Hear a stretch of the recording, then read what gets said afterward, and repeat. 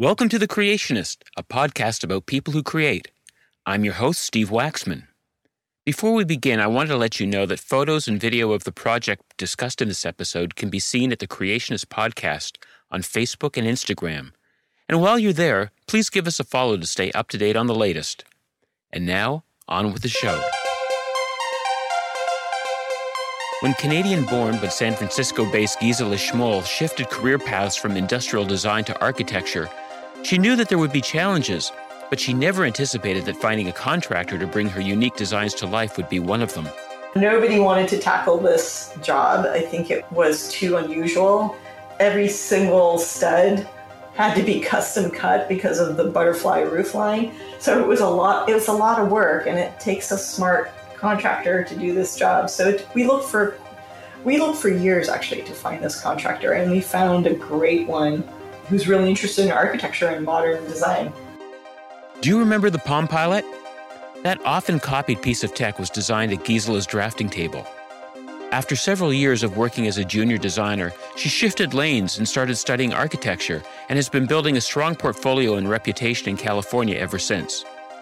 When we sat down to talk, our conversation revolved around a project called the Stellar Ranch House, an L-shaped home being built to integrate the land surrounding its foundation.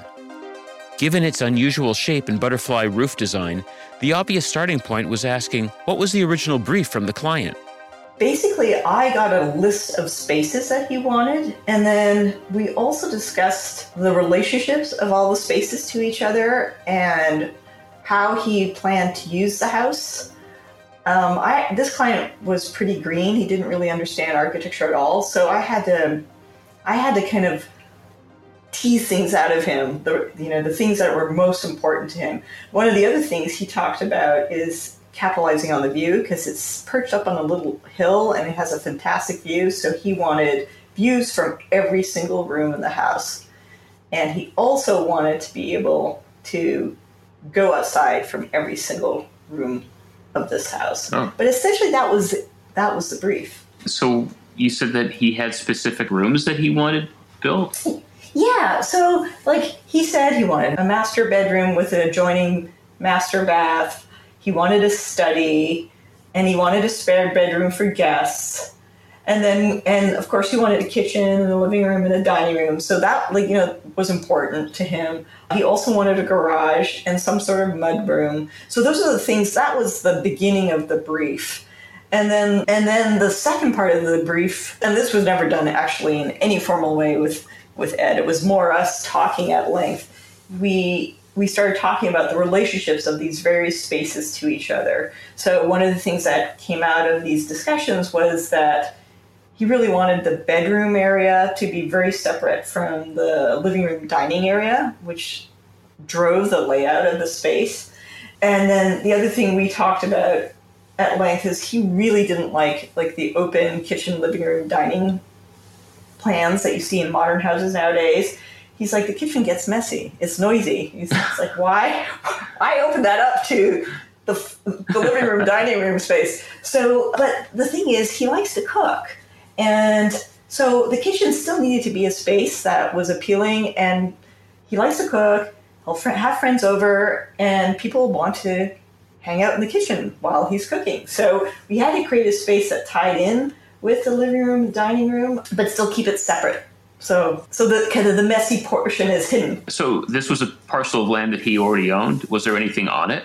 Oh, there was. There was a 1930s house that literally was tumbling about his ears. The woodpeckers had poked holes through all the siding. The siding is dry rot. There's no insulation in the walls. Literally, I think the only insulation in the walls are 90 years of acorns in there. Because they poke holes in the wall and they toss the acorns in. So when we finally open up those walls and take a look at that house, I'm sure it'll be half full of acorns. I mean, literally, you can see from inside to out because there's wood siding on the inside of the living room and there's cracks everywhere. It's pretty grim.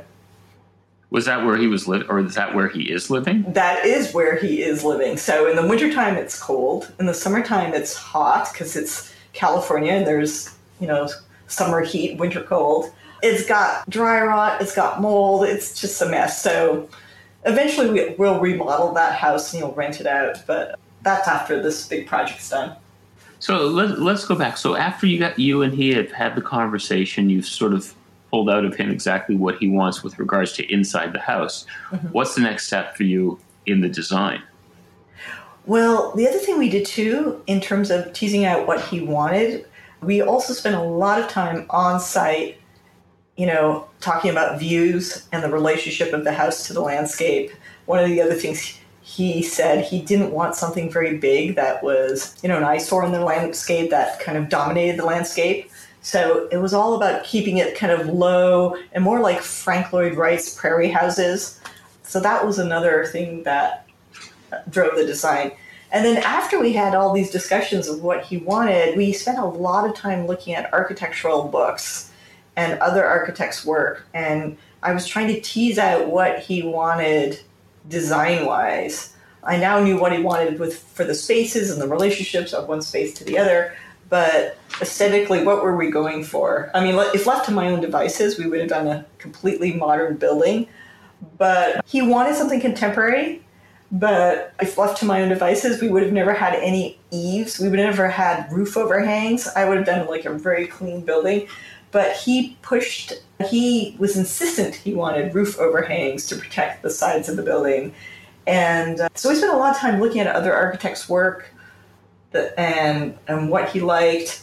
And I think it was a really fruitful collaboration because it pushed me beyond where I would have gone naturally. And I think it resulted in a better project in the end. How did you guys come up with the L shape? Well, that was interesting because I had a site survey and we kept talking about taking the bedroom area of the building and keeping it separate from the public portion of the building. And so what wound up happening is that we wind up situating the bedroom portion of the building, the private areas, along the topo line of the hill, facing the view. And then the living room, dining room area projects off of the hill. The initial design, it literally projected off the hill. And so it was cantilevered. Not truly cantilevered. We had a few posts, but so that the living room, dining room was more exposed and was open to the whole view. We had glass on 3 sides of the living room, so it was very open. And then the bedroom was more, even though we had a view in each room, it was more enclosed, protected, anchored to the hillside. So that's what drove the original layout. We had to make some compromises down the road to get costs down, but that's how they all came about. One of the things I wanted to actually ask you was if there were any practical decisions that had to be made that affected some of the creative choices. Oh, yeah. There were a lot of practical decisions. So in the very early design, literally the living room, dining room was glass all the way around, and the glass went up 8 feet. And so under that circumstance, glass can't hold up a roof. So we had to put in what are called steel moment frames. So the steel was doing the work to hold up the roof. And there were 3 of these. And we did some preliminary pricing of both the glass and the steel. And like the windows came in at around $150,000. And my client, oh my God. Yeah, my client just about had a conniption. And then, the steel was around $80,000 alone. And there we go. Half his budget gone to glass and steel. And I said, well, Ed, we can get rid of the steel moment frames and then put in shear walls instead. It's a standard wall built slightly differently, but it's much more cost effective. And we reduced all the amount of glazing everywhere. So we cut the cost in half just by doing that. But I still feel like the intent of the project remained the same. It would have been great if it had been like this pavilion of glass, but part of me also thinks in some ways it got better because now we're starting to frame the views with the windows instead of just having glass everywhere. This allowed me to frame certain views more than others and prioritize view and how how you see the landscape as you move through the house. So in many ways, I think it was an improvement, even though it wasn't the client's original intent. When you're doing the basic design of the house, I presume there's a certain amount of creativity that is involved with that. Once you have the basic house designed and you start to build, are there still creative elements that you can add in as you go along?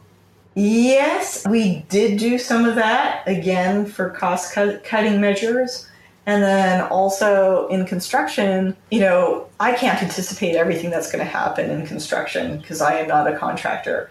But the contractor on several occasions said, hey, we have a conflict here between, some framing and the electrical. Like, how do you want to resolve this situation? Or actually, what's a good example? Oh, the breezeway. That's one thing that happened on the fly is that in the breezeway between the garage and the house proper, we had a beam that went in that was unanticipated. And so we had lengthy discussions about how we were going to handle the wall below. It was supposed to be kind of polycarbonate wall that glowed at night when the lights were on. It was supposed to be translucent. And in the end, once the beam was in place, we're like, oh, that's going to look really weird. You'd see the beam up above behind the polycarbonate wall, and then below, we'd see a glow. It was going to create a bizarre look. So in the end, we decided, okay, forget it. That's the design change that happened on the fly.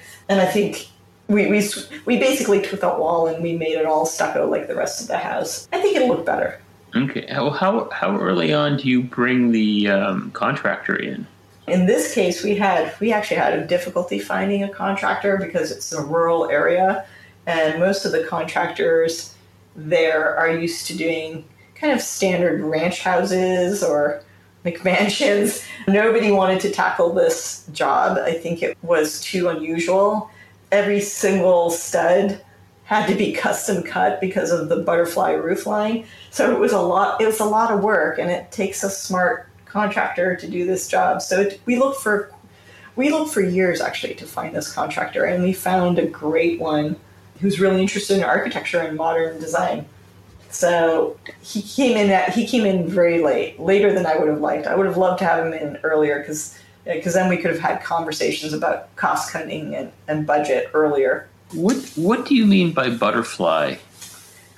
So the roof, wow, how do I describe it verbally? It's instead of a standard gable roof, like the traditional child drawing of a house, you have the peak in the middle. The peak is in the middle, the peak is the highest point, and then on the perimeter, the roof goes down, right? So it's an A shape, right? Now imagine if you flip that A upside down so that the lowest point is in the middle and the higher points are on the perimeter. So you're a V shape. But of course, in this case, the V is not that steep as a V. Imagine a flattened V. Now, you say that it took years to find a contractor. So when did this whole process with this guy start? 2012. Yes. 2012 I started this project.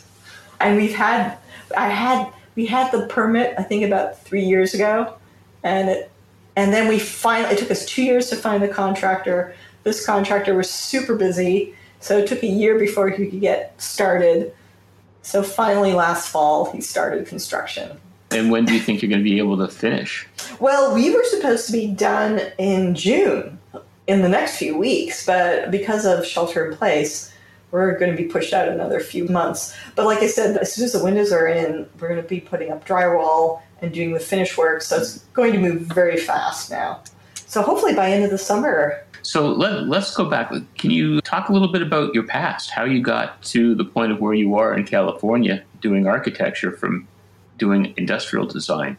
And what got you interested in industrial design, I guess, to begin with?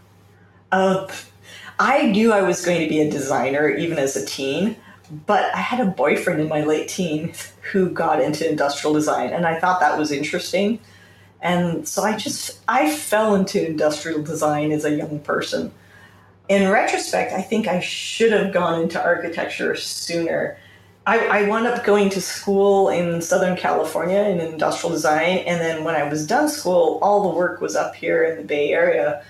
And so I was working in the Bay Area, basically working in tech, doing computers. And when I went into industrial design, I was thinking about working on was housewares, something I understood better than computers. And after working for about 10, 15 years doing computers, I just had enough. And also, the other thing about being in tech is that technology changes so rapidly that if you're designing one computer and then in a year or two it's obsolete and it becomes landfill. So I didn't like the idea that I was contributing to landfill, to making this ephemeral products. So I was attracted also to architecture because of the permanence involved in architecture. And by my mid-30s, I was so tired of industrial design, and I found it extremely limiting and uncreative that I decided to go back to grad school and switch to architecture.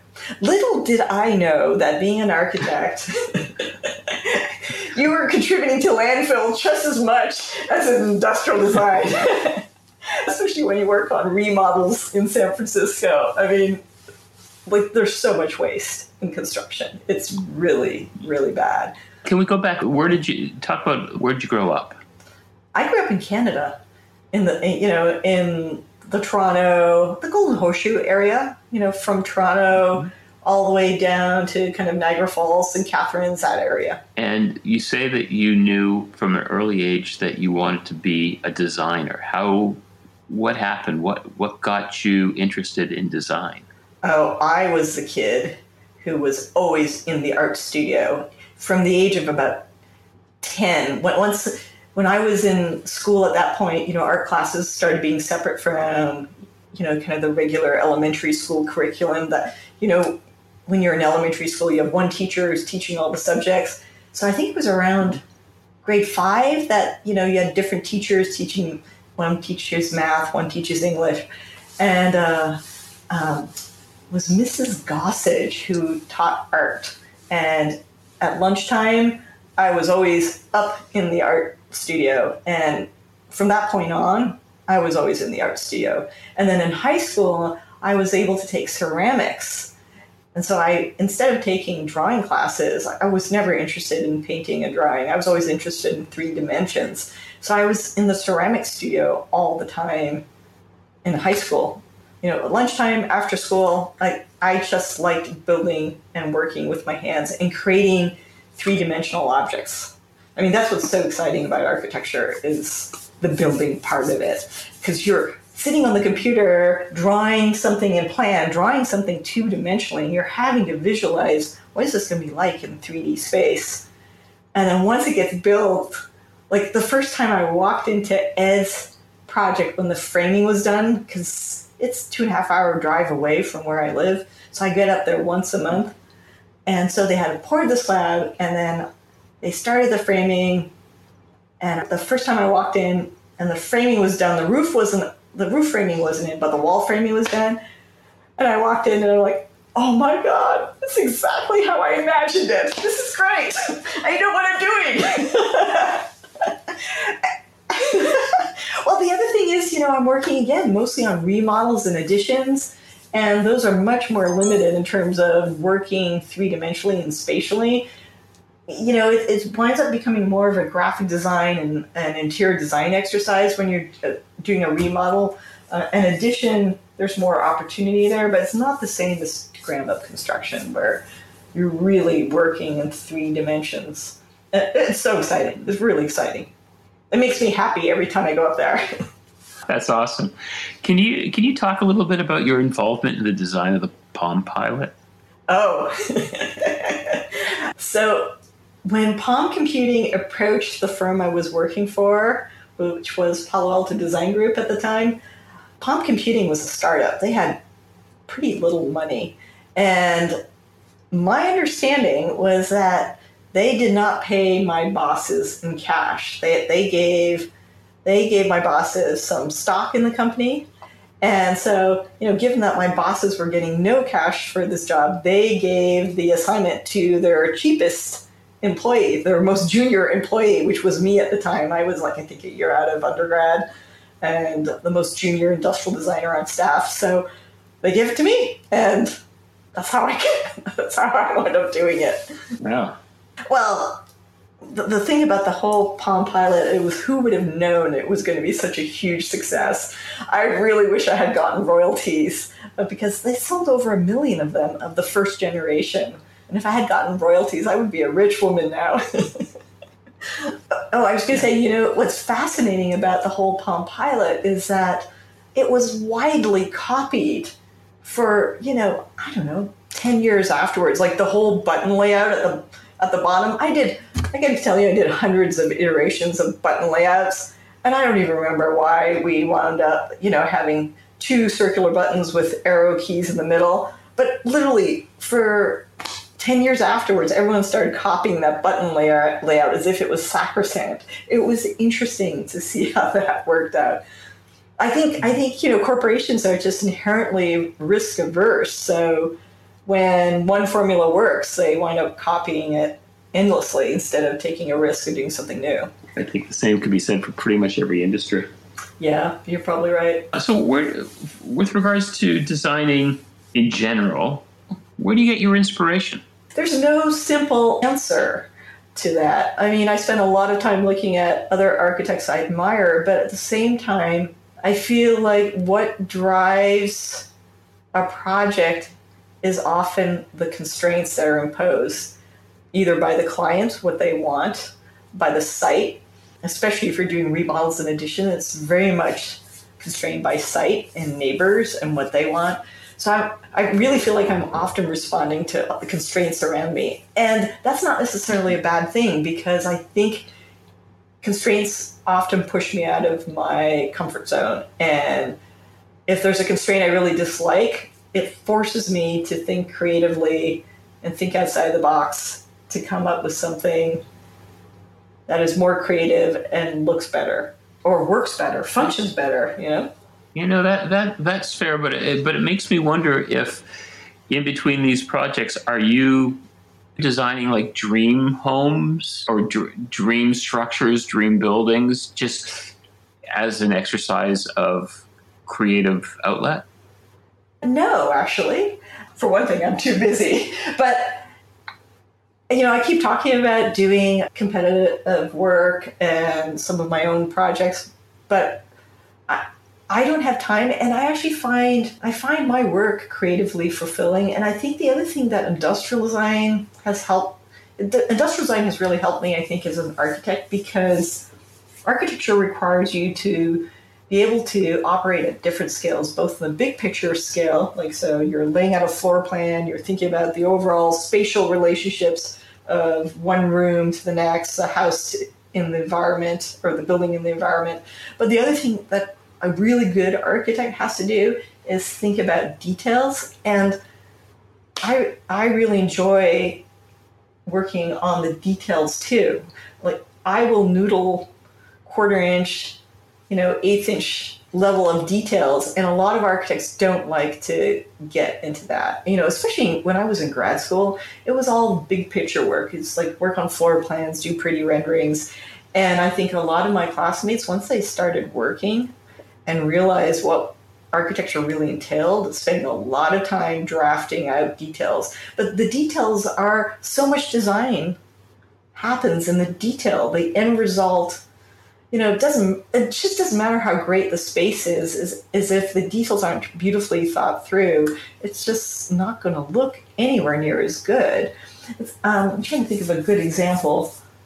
Well, maybe if you go to a fancy restaurant and if you go to a fancy restaurant, the presentation of the food is part of what you're experiencing. You could have the same food at home, but you probably don't put that little sprig of rosemary on the side and artfully arranged pieces of the food. It tastes just as good, but it doesn't look as beautiful. And that's what the details do in terms of architecture. After being on hold for several months due to the coronavirus, construction on the Stellar Ranch house has resumed, and the home should be finally finished before the end of the summer. If you're interested in seeing some of Gisela's other work, please visit schmolldesign.com. If you'd like to comment on this episode, have suggestions for future episodes, or just want to say hi, please email the creationistpodcast@gmail.com. And please don't forget to subscribe and rate us on your favorite podcast platform. And if you have any friends that might be interested in this podcast, please share the link with them. The Creationist is mastered in post-production by Paul Ferrant. I'm Steve Waxman, and I created this podcast.